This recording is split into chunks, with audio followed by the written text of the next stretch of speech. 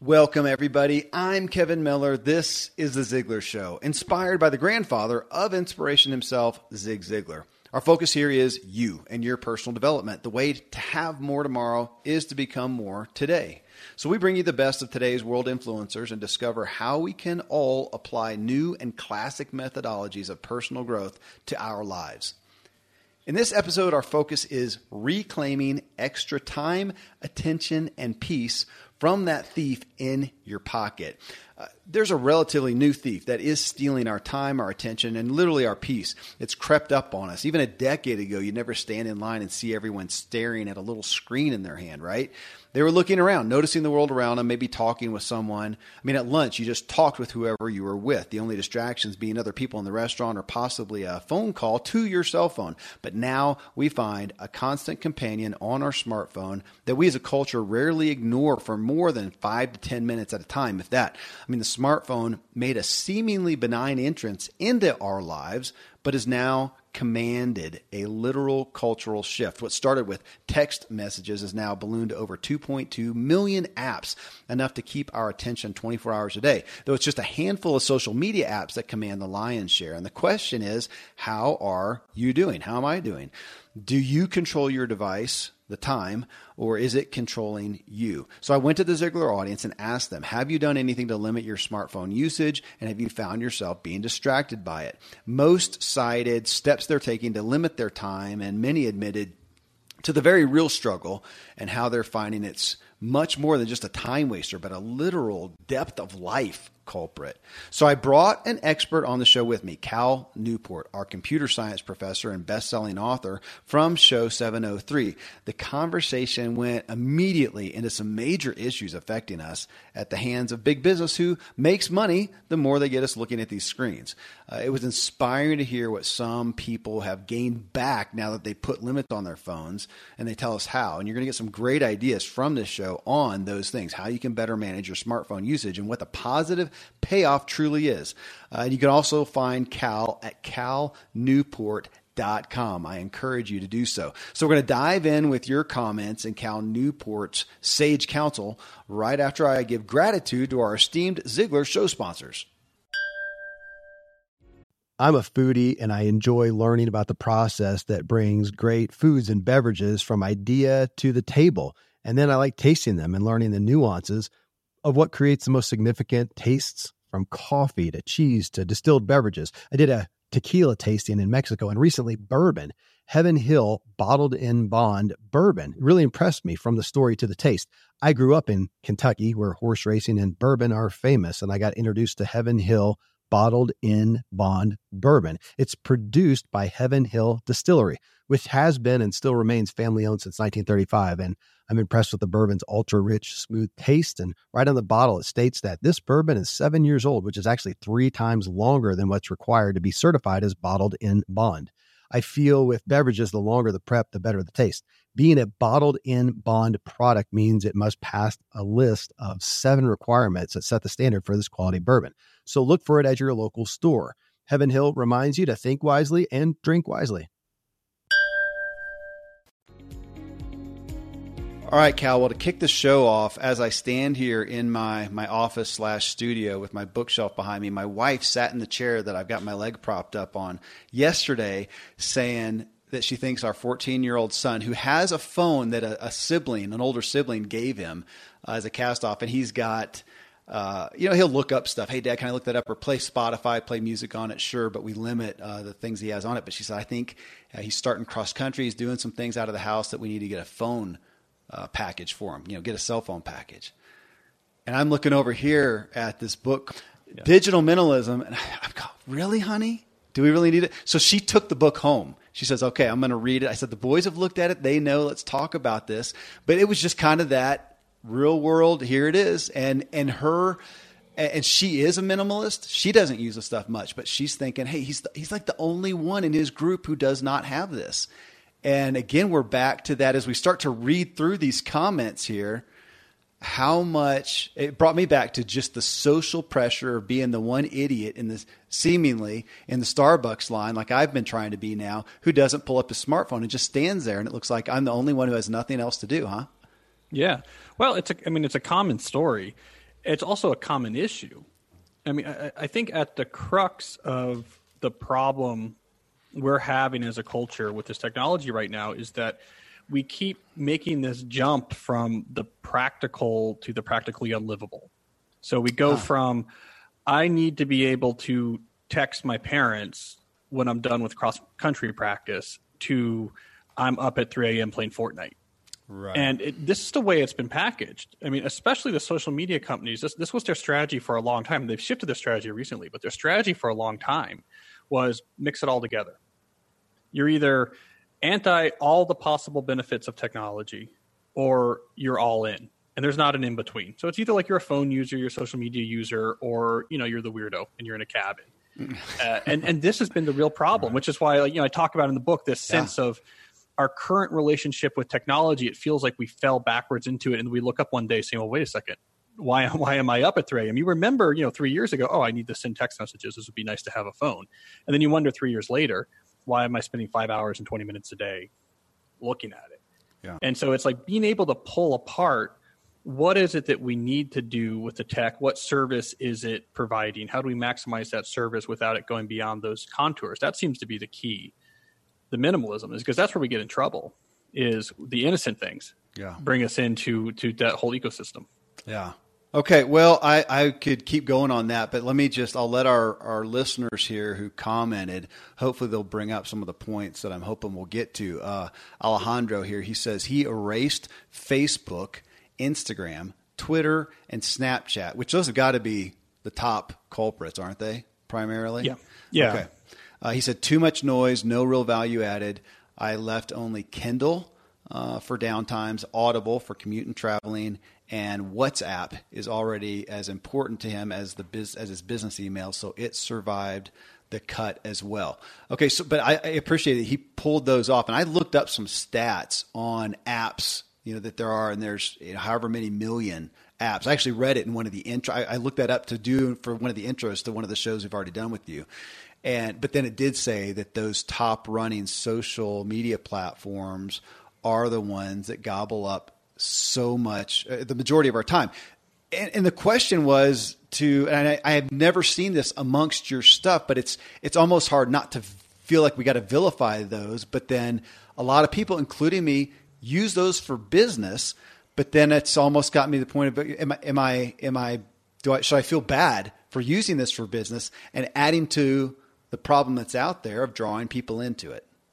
Well, that's something that people have been asking me. It's kind of an interesting question.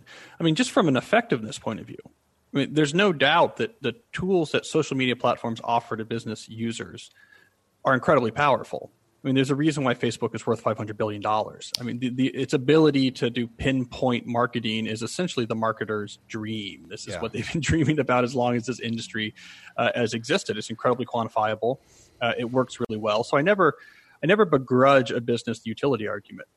It's of course it works. Wow. I do get the thing that does give me concern about that is the obvious point that it's easy to allow the business use case. Oh, my business is doing this pinpointed advertisement to be the excuse that allows you to be in the Starbucks line, looking at your own Instagram, which again, but there is this larger question, and I'm not quite sure what the answer is, but there's an increasing number of people, especially when I do interviews with people who are, let's say, in the health space.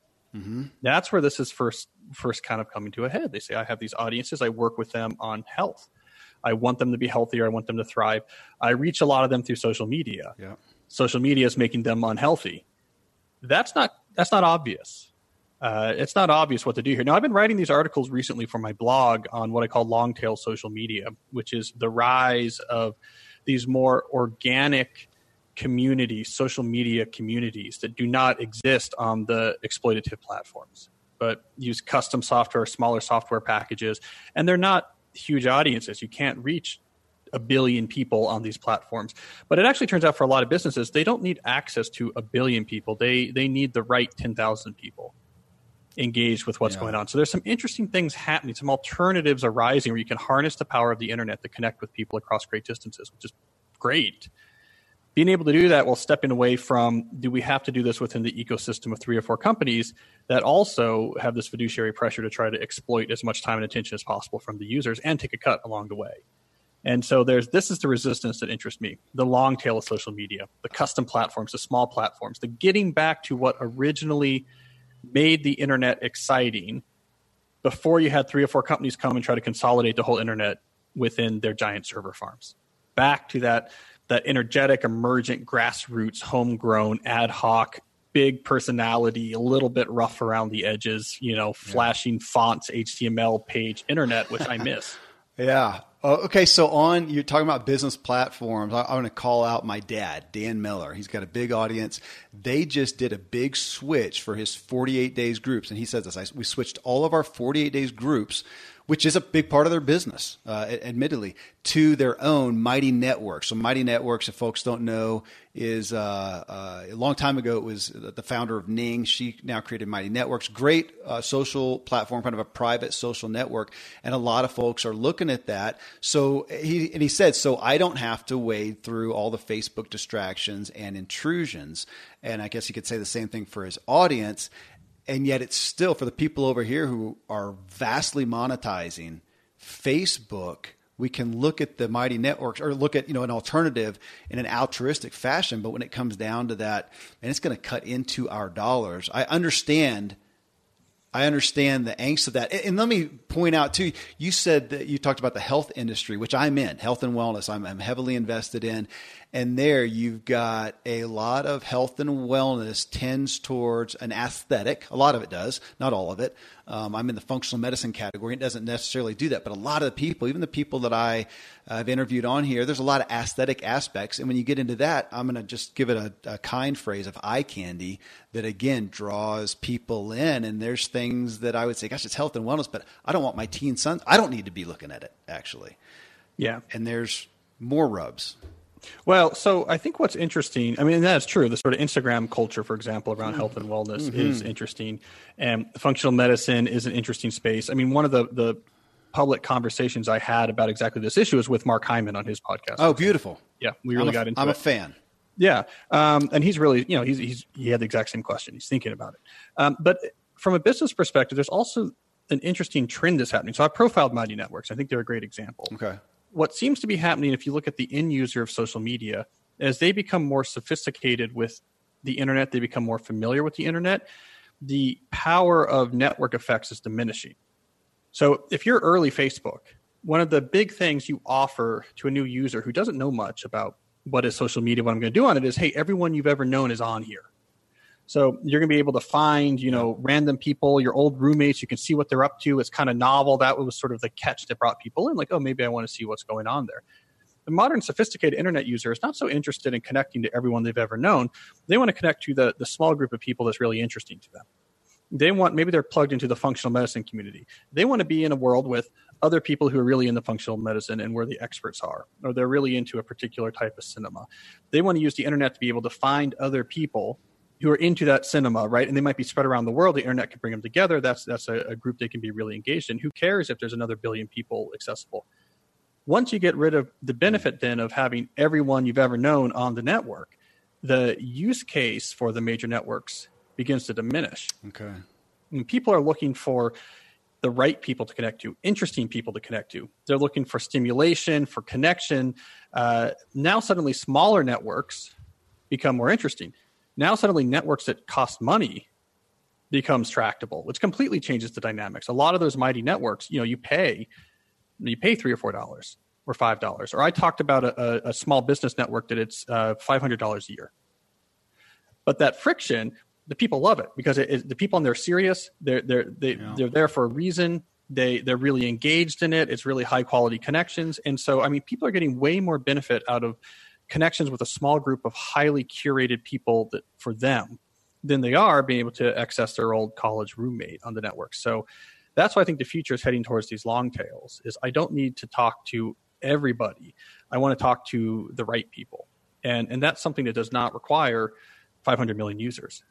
So are we looking at it's a maybe a little hard comparison, but the Walmart effect if we take Facebook for the social networks of being the place for the masses, But what it does, because it becomes a little more or a lot more shallow and vanilla and not depth and rich and value, we're going to have more, can I call them boutiques over here that are going to have value? Is that where you're saying, like you said, the long tail, but that's where you're seeing the future is going to gravitate towards? We're going to have these segments out here who are looking for more value jump out. Okay. Yeah, I think it's going to be more like what happened to the TV networks when cable had its rise. Right.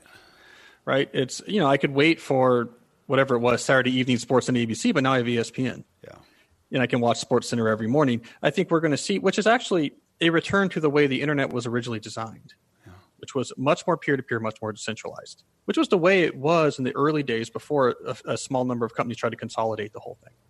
Oh, I'm interested in poker. I want to find an organic community out there of poker enthusiasts, and they're really into it. And maybe I actually pay a little bit to be part of this network because we're getting hardcore on strategies and trying to work out our statistical profiles. And I care a lot about poker, and I spend hours in this particular group. Now I'm getting a lot of value out of the internet.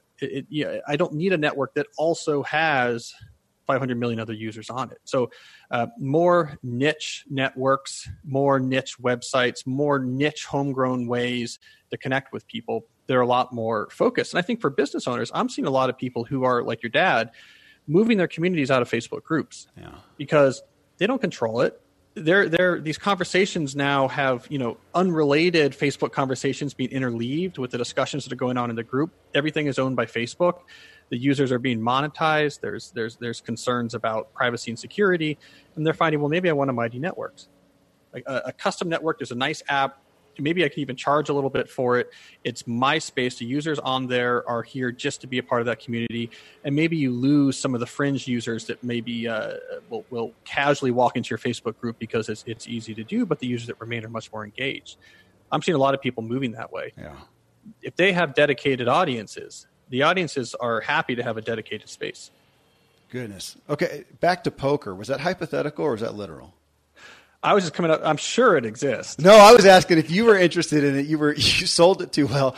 If that was your interest or just an example. So it was I was just thinking of an example. But, that was good. I'm a terrible poker player.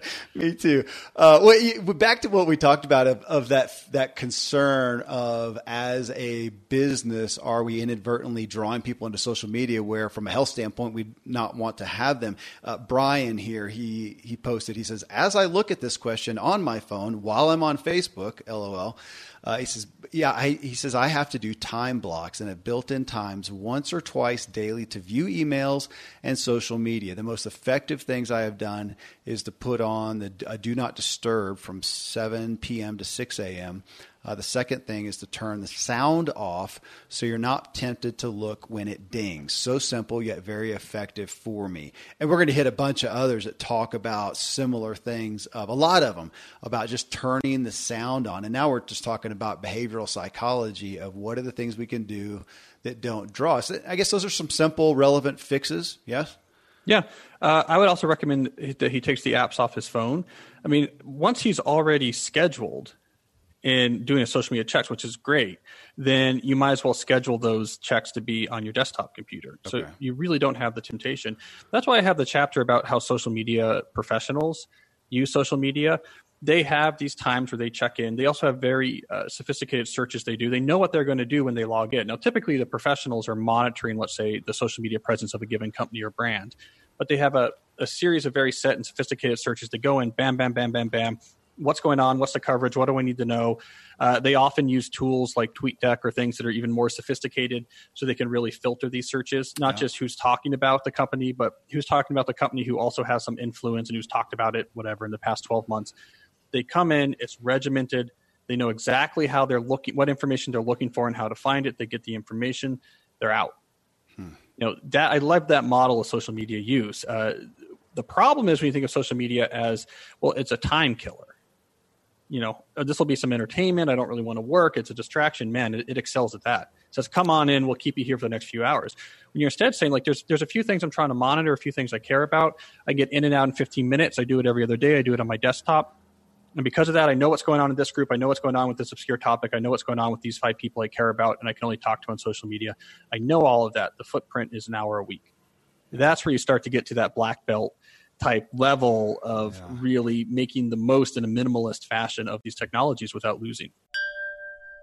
Hey friends, thanks as always for tuning into The Ziglar Show, and I trust you're as enthralled as I am with Cal Newport's commentary here. What you're going to hear next is really my own admission of getting drawn into Instagram. And then I read a listener comment where a lady gave up games and cut her smartphone usage by 60%, she said. And when I ask her what she gained, she says, a productive life. Well, imagine what Cal has to say about this. You're going to hear that right after I share some great products and services from Ziglar's esteemed show sponsors. Most of today, you will be indoors, likely your home or your office. I am as well. Even with my treks out into the woods, I spend a lot of time inside. And we're going to take about 20,000 breaths. According to the EPA, the indoor air is 2 to 5 times more polluted than the outdoor air, sometimes up to 100 times more polluted. At my studio, we have heat being forced through old ducts. I walk on carpet full of years of junk. No idea what's floating in the air that I'm taking constant gulps of.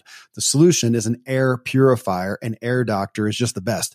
Air Doctor filters out 99.99% of dangerous contaminants and allergens such as pollen, pet dander, dust mites, mold, bacteria, viruses. They do it so your lungs don't have to. Air Doctor comes with a 30-day money-back guarantee, so if you don't love it, just send it back for a refund minus shipping. Go to airdoctorpro.com and use promo code Kevin, and depending on the model, you'll receive up to 39% off or up to $300 off. Exclusive to podcast customers, you will also receive a free 3-year warranty on any unit, which is an additional $84 value. So to get this special offer, go to airdoctorpro.com. Use promo code Kevin. airdoctorpro.com, promo code Kevin. Thankfully, the days of building a business website, then having this massive endeavor to integrate an online store are gone. Today, Shopify has fixed all that. I had one business where we actually built the entire website on Shopify's platform. So whether you're just starting out or you're selling $1 million of product already, Shopify is just the industry leader. It works the same for physical products or online and digital, and Shopify is just hands down the best out there. Most importantly, Shopify helps you turn browsers into buyers with the internet's best converting checkout. It's 36% better on average compared to other leading commerce platforms. Getting people to buy is not that hard, at least to the buying point, but getting them to actually give their payment info is, and Shopify is king in that department. They also have top tier customer service, which I think is critical. You can sign up for a $1 per month trial period at shopify.com/Kevin. That's all lowercase. Go to shopify.com/Kevin to grow your business no matter what stage you're in. Shopify.com/Kevin. I realized it was Instagram that we started using for business, and and business, of course, these days is not only your business social network assets, but then people are going to check you out too. So your personal becomes business as well. So I started going down that road, got on Instagram, and then realized when I would go in there to check it, and I've got family. That was the big pull too. I've got some specific one side of the family, and that's where they put, I keep up with them there. So it was legitimate for that. And yet, people start to follow you and other stuff comes in there. And I just found that I was drawn. It took me a while to realize how much time and how much I enjoy looking at pictures. And I'm looking at woodworking stuff and outdoor stuff, and that I can do it. And I think, it's reading your book that I think that made me realize, holy smokes, this is, is it an addiction? I mean, I am getting into this and realizing, auditing myself, how much it can just pull me in. Let me read Becky Gash here. She says she deleted games off her phone and her screen time went down 60%. And I responded back to her and asked, what was it taking away from? And she said simply, a productive life. Now, for those who haven't read your book, Digital Minimalism, give us a little bit on that again. I know we covered a little bit of this in the main show, but of course, this is a message we can't hear too much right now as we're talking about this subject. Just the gravity of what it really is taking us away from. Maybe hit on that, because I know we talk a lot about the anxiety that's causing in people and whatever, but what is it what are we seeing it? I mean, the ramifications have to be big. You're studying this thing. What is it taking us away from? Yeah, and this was the big surprise of the whole project. I mean, the whole project was started because of the observation that for whatever reason, people seemed uneasy all of a sudden about their tech. And so why is this? And, I had a pretty clear hypothesis going into it. I thought there's something about these apps that makes people anxious or uncomfortable. And so they want to spend less time being anxious and uncomfortable. That's what I thought was going on. You get into it and you realize the real issue has very little to do with what's happening when they look at the phone. It was all about what it was keeping them away from. So the phones got so addictive and began taking up so much of people's time without them really noticing. Because again, you download it for the innocent reason. I want to see the Instagram profile of my nephew. I'm just curious what he's up to, right? It's completely reasonable, innocent reasons. And they look up 2 years later and it's 5 hours a day. It's 50 hours a week or whatever it is. And so the thing that was making people uneasy is that it was crippling their ability to lead a satisfying, meaningful life. It was so much time out of their life and so much fragmentation of their attention that, first of all, high quality leisure was gone, engagement with family way down, engagement with community way down. There's a huge sort of group of support from within the religious communities. People were finding that religious engagement in their life way down. Contemplative prayer, church community, the types of things that were crucial to them to a life well lived, way down. And when you take these things out of your life that are hard but meaningful, hard but satisfying, and you replace it with a lot of the cheap games or Instagram or Fortnite or whatever it is you're doing, the net effect is you're impoverished. The quality of your daily experience is impoverished. And that's what the uneasiness was coming from. It's not that, there are some people, of course, who what they're doing on the phone makes them uncomfortable. There's young people that get really uncomfortable with the comparison to everyone's nicer life. If you're a journalist, I've discovered, especially in politics, Twitter is like an IV drip of terribleness into your bloodstream. It's making them all miserable insomniacs. But, for most people aren't doing that. Most people aren't on Twitter yelling at politicians. Most people after a certain age, everyone has kids, everyone's tired, no one really cares, or they're not posting pictures of themselves in bathing suits trying to look real nice. They're just, they're doing whatever they're doing is fine. It's the amount of time. Yeah. And so that uneasiness was coming from a sense of impoverishment. So that was the big surprise of this book, is that I thought it was going to be a book about technology, but it actually has a lot less to do with technology than I thought. It's not about notifications or hacks, and all that stuff is important, but it's important because of what all these distractions are taking people away from. And this is, you're seeing those questions, when people would go out and do these transformations and come back, this is what they're talking about. What they started doing again in their offline life. That's the entire focus. I am happier because I'm doing this in my real life, this in my real life, this in my real life. Not I'm happier because I no longer am exposed to this thing on my phone that made me sad. And it's so blatant to me with my kids. For sure. So I've got 5 kids from the ages of 7 to 14. And on the days, which we have many days, most, thank goodness now, that are no screens, no screen days. When we don't do that, the little ones are out on the trampoline. They're off in the woods. They're making things up. They're doing all the things that kids are supposed to do. My older ones are writing lately is what they're doing a lot of writing, a lot of reading, and then just literally game playing amongst the family. So that's incredible. And we can look at that. And I look at that and I feel, that proud father moment. But I can so easily then miss it for myself, especially, and here at the Ziglar audience, we have a majority of people who are doing some kind, they're interacting, I say the vast majority are interacting with some type of business online. That's always been my entryway into needing it. I didn't go to it for entertainment, but that's what opened the door. And now whether it's entertainment or even if it's just business, man, I can spend the whole time looking at my peers in business, trying to learn more about my business. Either way, I am not connected. Well, here's one.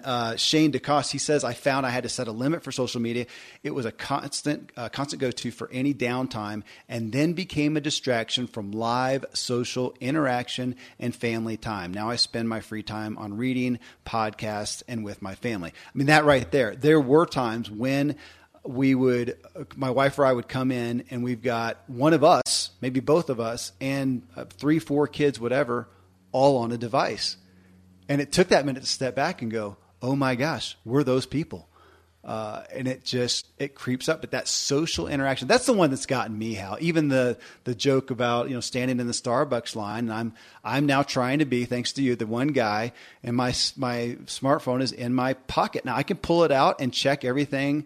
Well, I've taken a lot of stuff off, so I don't have that much there now, but it's amazing how often I can go look at the weather or anything just to be looking at it, because to not feels awkward. I'm that one psychopath standing there, I guess like you, not on the cell phone. And it feels a little uncomfortable. I'm trying to find pride in that now. I think I can do that, but you still feel a little odd, and it takes away from that eye contact, which you don't make anymore. That's that meme I think I saw, is when you think everybody's looking at you, don't worry, they're not. They're looking at their smartphone. Yeah, you get used to it. And then it becomes addictive in itself because you feel so much better. So, I was just doing an interview down by Union Station here in DC. And so I was going to pick up the Metro at Union Station, but I hadn't eaten lunch. So I said, let me grab lunch at one of the restaurants there. And I had a magazine. So I remember that. But, I was reading a magazine. It was a really interesting article. And I sat and I had a nice lunch and I read that magazine article. That was probably that probably had an incredibly beneficial effect to my sort of psychological state. Sort of slow down, get caught up in an interesting story, enjoy the food, talk to the waiter, see what's going on. It's a busy train station. It's kind of interesting. It just slows everything down. Except for, again, for someone from 10 years ago, when it seemed like that's slowing everything down, that would seem like, well, that's just what the normal thing is. It's what we've done is we've sped everything up. And that's the point I made last time I was on the show, is that the thing that is weird about our current world is how often people are looking at their phones. We have to remember that, again, a time traveler from 10 years ago brought to today, this would be the number one thing they would notice. Why is everyone looking at their phones? It's that recent that we were retrained to feel like we are air traffic controllers. It's just a really arbitrary thing. So I keep shifting that frame. What a weird behavior everyone's doing suddenly, looking at these little black and glass and metal rectangles all the time. That's really weird. I mean, that's different than what we've done for the last 100 years. And so it's really just about going back to the way that we all used to experience the world. So it's very normal, and it feels pretty familiar pretty quickly. Yeah, I saw, again, something somewhere, somebody posted on this topic of kids, when we were kids and you ate your cereal and you either talked to your sibling or your mom and dad, or you read the cereal box. And, how many times can you read the ingredients on the whatever you're eating? I remember that well, yeah. The kid cereal that had the activities on the back was always a big win. Or the McDonald's Happy Meal box, I remember that. You would go around the sides of the Happy Meal box. There was little activities and mazes, so you had something to read. Yeah, and things of interest, which they don't exist at this point, because why would they? Here's another one. Claudia Espinoza. She says, I took all social media apps off, which again, I gotta give kudos to. It was Mike Hyatt that got me connected with you. And it was him in the talk I did with him, talking about, he did that as well. He took all his social media apps off because they were such a pull to him. I did soon after as well. But Claudia here, she says, I find that my phone screen intake has dropped dramatically. My mood improved. My productivity increased as a result. I love having a smartphone, but I'm not sure it's worth the cost. I really wonder if I just have it because of the social status symbol. She says, I am vain, or if it brings any real benefit. Most of my usage now is for podcasts, GPS, video calls, and books and audiobooks.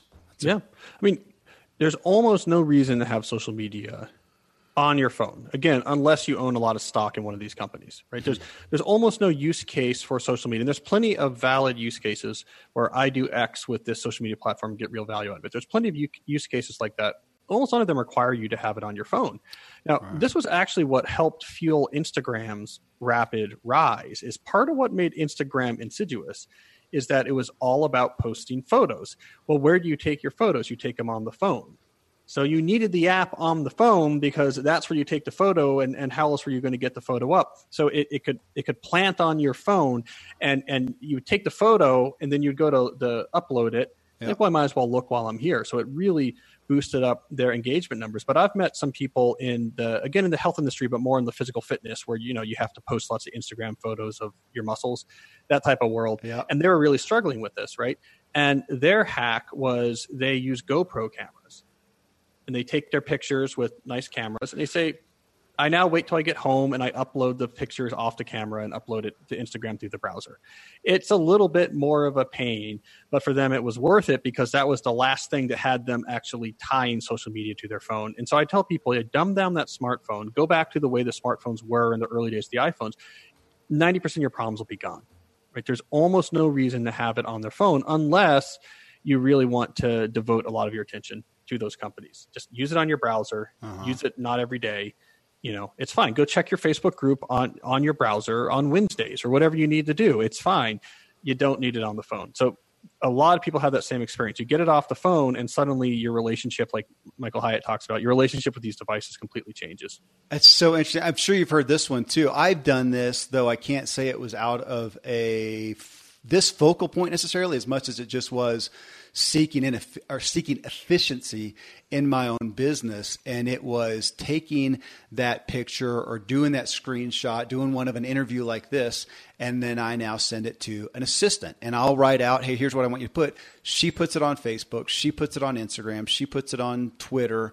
About the only thing that I'm doing now is on Facebook, posting the questions like I do for these Q&As. I'll go post that. And then I have somebody come back as well and accumulate all the answers and post them for me. So from an efficiency standpoint, it was great. But then it also gave me pretty much no reason to have to go on there. Not saying that I never do, but I don't have to. Well, a lot of famous people who have big social media presences are doing exactly that. Okay. It's another thing that's not known as much. You see the big athlete or the big movie star, and you're like, wow, they're on there. Look, they're on there. They're tweeting. They have 3 million followers or this or that. A lot of them, they don't touch it. Yeah. They have a staff. They have people who take the pictures. There's a schedule. Their agency, their PR firm is handling it. So you get this sense of everyone who's anyone is on here all the time. But a lot of people who are at higher levels are doing what you're talking about, which is, okay, there's a lot of people on here and it's useful for me to see what I'm doing. That's great. But I'm LeBron James. I got to be practicing. I got to get my head in the game or whatever. Yeah. So my PR firm is going to make sure there's 5 posts a day and I don't want to think about it. Well, here you started off talking about what is practical or going from practical to practically unlivable, relatively at least. So Jody Tootin here says, I have never bought a smartphone. And I responded back, said, wow. And, tongue in cheek, you actually exist in today's culture? And they responded back, we're a bit weird, I know, but it works for us. We really have no need for instant stuff. Flip phones are great for making phone calls, and we use the internet at home. Why have it at my fingertips? And I have heard, especially during this conversation since our first interview with you, Cal, and I think some people, and I'm probably not going to get to them all, but there are some people who are questioning, should I just get rid of it? And I feel like I hear your answer being, it's not going to hurt you. Is it anything more? I mean, we existed, you and I, as kids and growing up, we did not have these things. We did not die. It was a little bit of my feeling, even in looking at my own kids. Do they really need any of this stuff? Granted, I guess there's not a payphone to use, but at this point, you can just say, look, everybody has a smartphone. Use theirs and call me. Yeah. Yeah. I mean, I learned after this book came out that there are a lot of people who never bought smartphones. I think they were just shy to talk about it. They felt eccentric. I had never met them, but then after the book came out, they felt more emboldened. And I hear from tons of people. They use what's called feature phones, which is basically just the phones we used in 2005. Yeah, I mean they're a little bit nicer now, but you can make phone calls, you can do text messaging on them. They're small. Oh, the battery lasts for like a week too. It's great because the battery technology has gotten incredibly good because as the iPhones and Nokia, as all these smartphones got more and more powerful, they've had to really innovate the battery technology to keep the same level of charge. So to keep a phone that's charged all day, a modern iPhone sucks up massively more power than, let's say, a 2007 iPhone. Now, to us, it seems like the battery technology has stayed the same because the battery life is the same.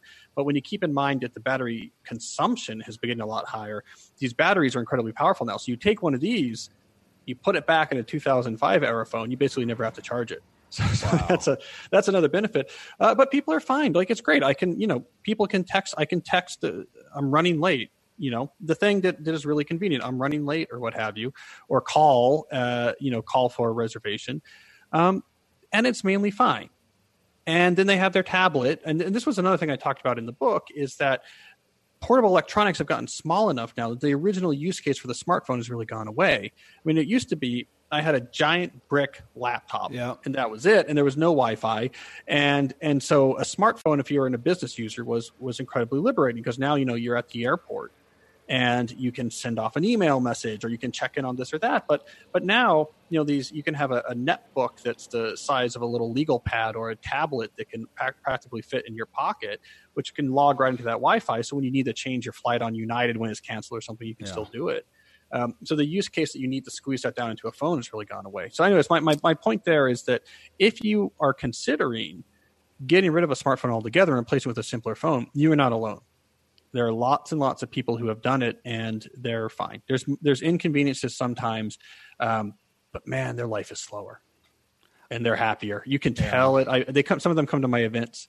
They like to show me their phones. That's fun. So I like to see the phones. Man, you can just tell. Just a little bit more relaxed. Like when they're somewhere. Okay, I'm waiting for the talk to begin. Like this, maybe I'll talk to the person next to me. I'm just here. There's nothing for me to look at. It's nice to see. I notice it. I just notice it, and it's not across the board, but I noticed it in meetings yesterday. I had the privilege of sitting across the table, had lunch with Pete Vargas. Just an incredible guy that we interviewed not long ago. And we both had smartphones. We both had them on the table just because we set them there and set a journal there, stuff that we were writing, keeping notes, and never once looked at it. I noticed that he never looked at it. And it helped me not look at mine, even though it vibrated a couple of times. And I'm hoping that it's not a kid in the ER or anything like that. And I just kept eye contact. But I notice it, and I notice, the peace and the ease, as opposed to, and we've all done this as well. If we're not that person ourselves, the person who just can't. You can tell it's there. You can tell that look. Just like the person who used to look at their watch all the time, and it feels disrespectful for one, obviously. But I notice those who are at peace, as you said.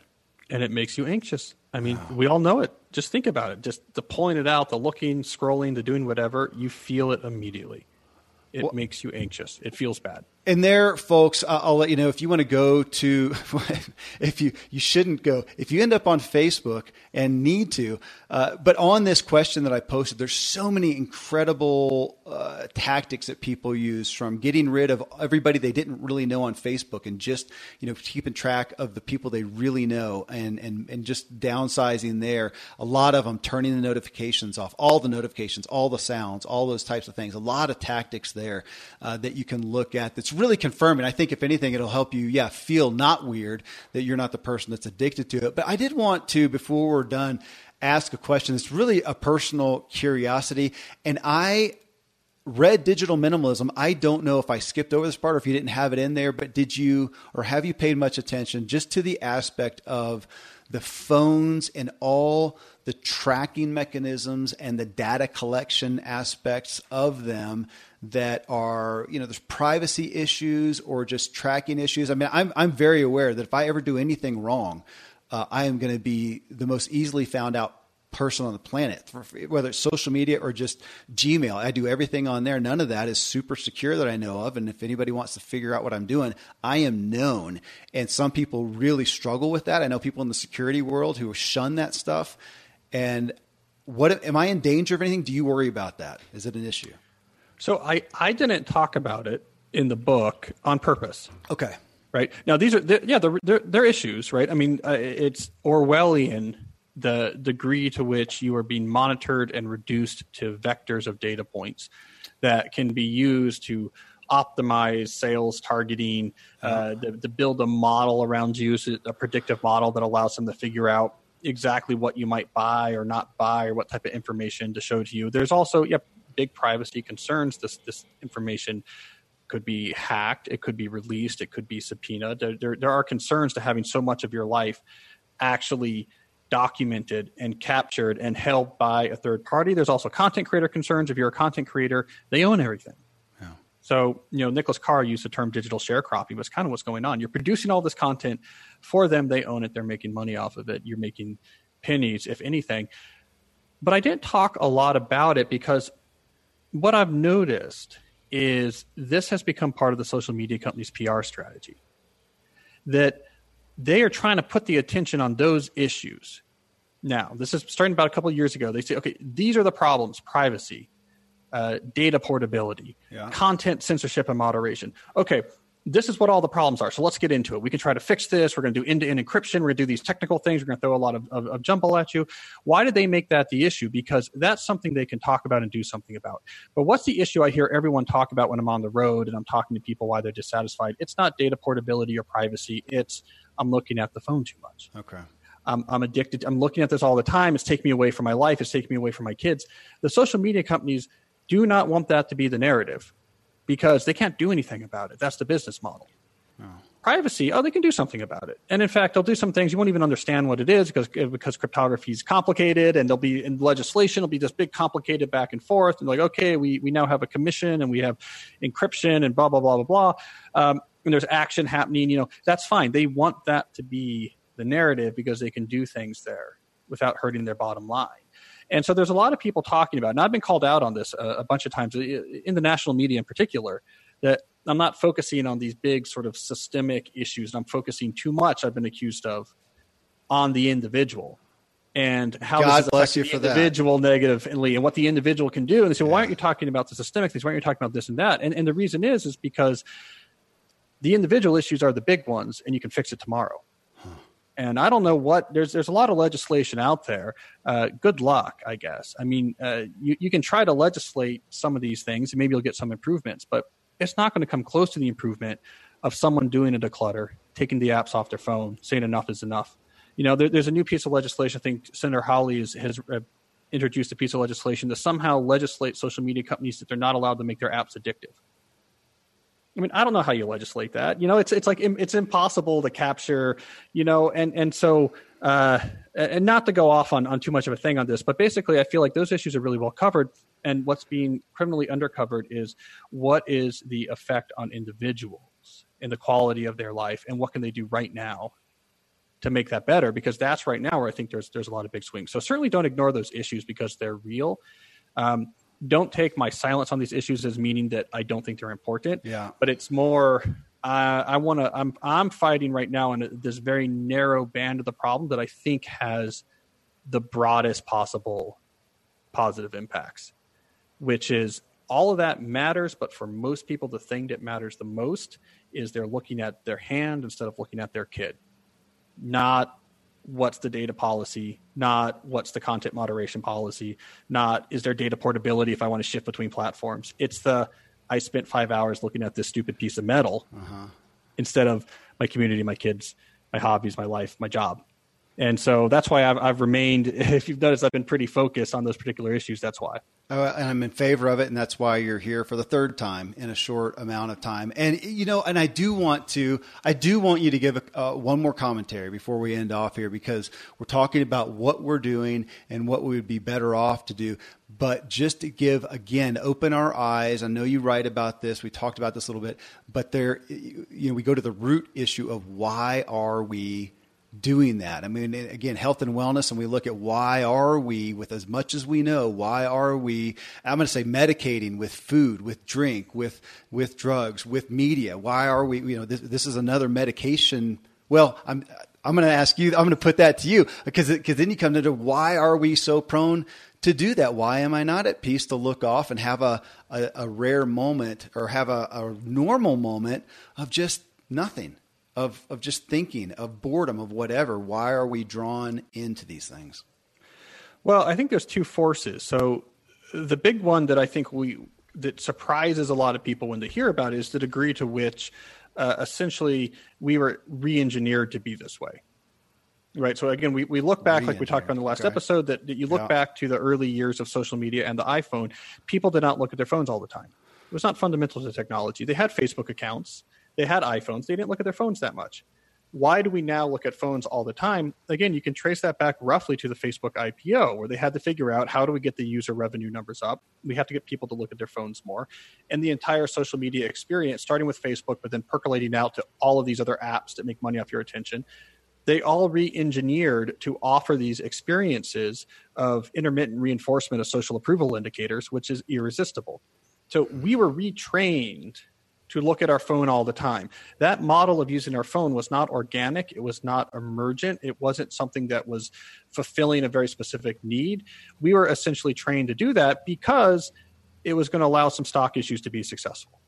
And so that's a huge part of it. Then we have the other part, which I think is what you're alluding to, which is that there's probably, and I'm not an expert on this, but there seems to be, the last 20 years in particular, a cultural issue where people feel increasingly ungrounded as standard institutions, the old model that had its flaws, but the old model where maybe you would stay in the town where you grew up, and you would get married at 21, and you would live down the street from your parents, and you would work at the same factory that your dad worked at, and that you would be a part of the Rotary Club or whatever it was. Yeah. The older structures which have their issues, a lot of this, as that degrades, people are left more adrift trying to figure out, well, what am I all about? What am I grounded in? So that's also really ripe territory for someone to come along and say, and again, drink served the same purpose back in the early 20th century. There's a reason why Prohibition came along. For someone to come along now and say, during this particular disruption, we can distract you from any of that. These existential concerns of, well, what am I about? Who's in my life? Who am I sacrificing on behalf of? Who do I care about? Who cares about me? This is all scary. I'm kind of adrift. I'm figuring this out on my own, which is very hard. Hey, I can ignore all of that by looking down at the screen. Mm-hmm. And the screen has been engineered to be able to offer you as much as you want to eat. So we have these two forces. There's the cultural psychological forces, which I'm not very qualified to talk about, but we all sort of feel that's out there. And then there's the technical reengineering forces, which I do know a lot about, which was the arbitrary nature in which the experience of our interaction with the phone was changed for very specific purposes. The goal was to get us to look at it as much as possible. And they were very good at it. And that worked really well. So you put those two things together, and people who bought, they saw the iPod commercials in the early 2000s of people dancing like, this is great. I can have an iPod on my phone and send a picture to my wife or something like that. They're looking up 10 years later and just completely glued to this thing. And it's manipulating their emotions. They're not doing anything else, and they're miserable. Those are the type of forces that made that happen. We could do the follow-up book for you, Digital Prohibition. What do you think? Yeah. It's a movement. Thank you, Cal. This is like I started off the show with. I've had my 2 teen boys read Digital Minimalism. Now my wife is reading it. It's just stuck with me since we've talked. I've become so much more aware of it myself, and just what it's taking away from. And I think the biggest thing, is just that peace and that calm. It's a deep breath to stand in line at Starbucks and just look around, to contemplate something, to look at people. You might as well, because they're not looking at you. It's free game to people watch these days. And I didn't realize it. I'm just so grateful that you have brought this to our awareness, which is my favorite thing to pursue, is awareness. I want to be aware of what I'm not seeing, what I'm not hearing. Thank you. And thanks again for coming back and just giving us a live coaching session like this. I'm incredibly, incredibly grateful. Well, it's my pleasure. And I think that's the point I keep coming back to about minimalism is, as you said, minimalism is not about minimizing for the sake of minimizing. It's about emphasizing things you care about. And so just the knock in that point, it's not that technology is bad or these particular technologies is bad, but the point is, how do you use them? How do you use them? You figure out what you're all about. You figure out what you care about. And then you strategically deploy tech in ways that gives you big wins, and then be happy ignoring the rest. Yeah. And so, that is what the magic of the internet is. Someone, for example, could be a part of your community. Yeah. Who maybe lives nowhere near you or nowhere near anyone else who's in your community. They live sort of in the middle of nowhere. Maybe they're on deployment overseas. That's the magic of the internet, using tech to support things you value. The downside is when it becomes mindless. Yeah. And so, I guess I'll leave it on that note, is the tech. I'm a computer scientist. I love tech, but it's really messy to figure out how to get tech to support instead of subvert the things you care about. So as long as we keep thinking about that, we keep fighting with it, we keep grappling and keep starting from the question of, what do I want to do with my life? What matters? What am I all about? Keep starting with that question, and then turn and look at this digital toolbox and say, what needs to be in here? If you do that again and again and again, you're going to end up fine. That mindless, that's what haunts me right there, that mindless. What amount of my day do I want to spend mindless, with my brain and my life on idle? That's the one that sticks in me. Again, thanks for bringing it to the forefront, Cal. Yeah, my pleasure. Well, there you go, friends. Brilliant insight and counsel from Cal Newport. Again, find him and more of what he has to offer at calnewport.com. What's coming up next? I'll tell you right after I thank our show sponsors. Coming up next in episode 709, secure your day by saving your morning. I mean, we just can't hear it enough. The quality and routine of our morning is the primary indicator of our success for the day. Yet, the fact remains that the majority of people, even aspiring people like the Ziglar Show listeners here, do not have a healthy routine that starts every morning. In show 707, I brought you Hal Elrod, best-selling phenomenon of the book, The Miracle Morning. In this show, we walk through the 7 spokes of the Ziglar Wheel of Life with Hal and hear his personal habits for success. He has some significant, unique habits in all areas, but it's hard not to highlight what he cited for the mental spoke, number 3, and his routine that he has coined the savers: silence, affirmations, visualization, exercise, reading, and scribing. This is what he attributes his primary success to. I mean, folks, I've had a solid morning routine for a couple years now, but Hal has inspired me to more because I want even more out of my day. Well, till then, thank you for letting me walk with you as we inspire our true performance together.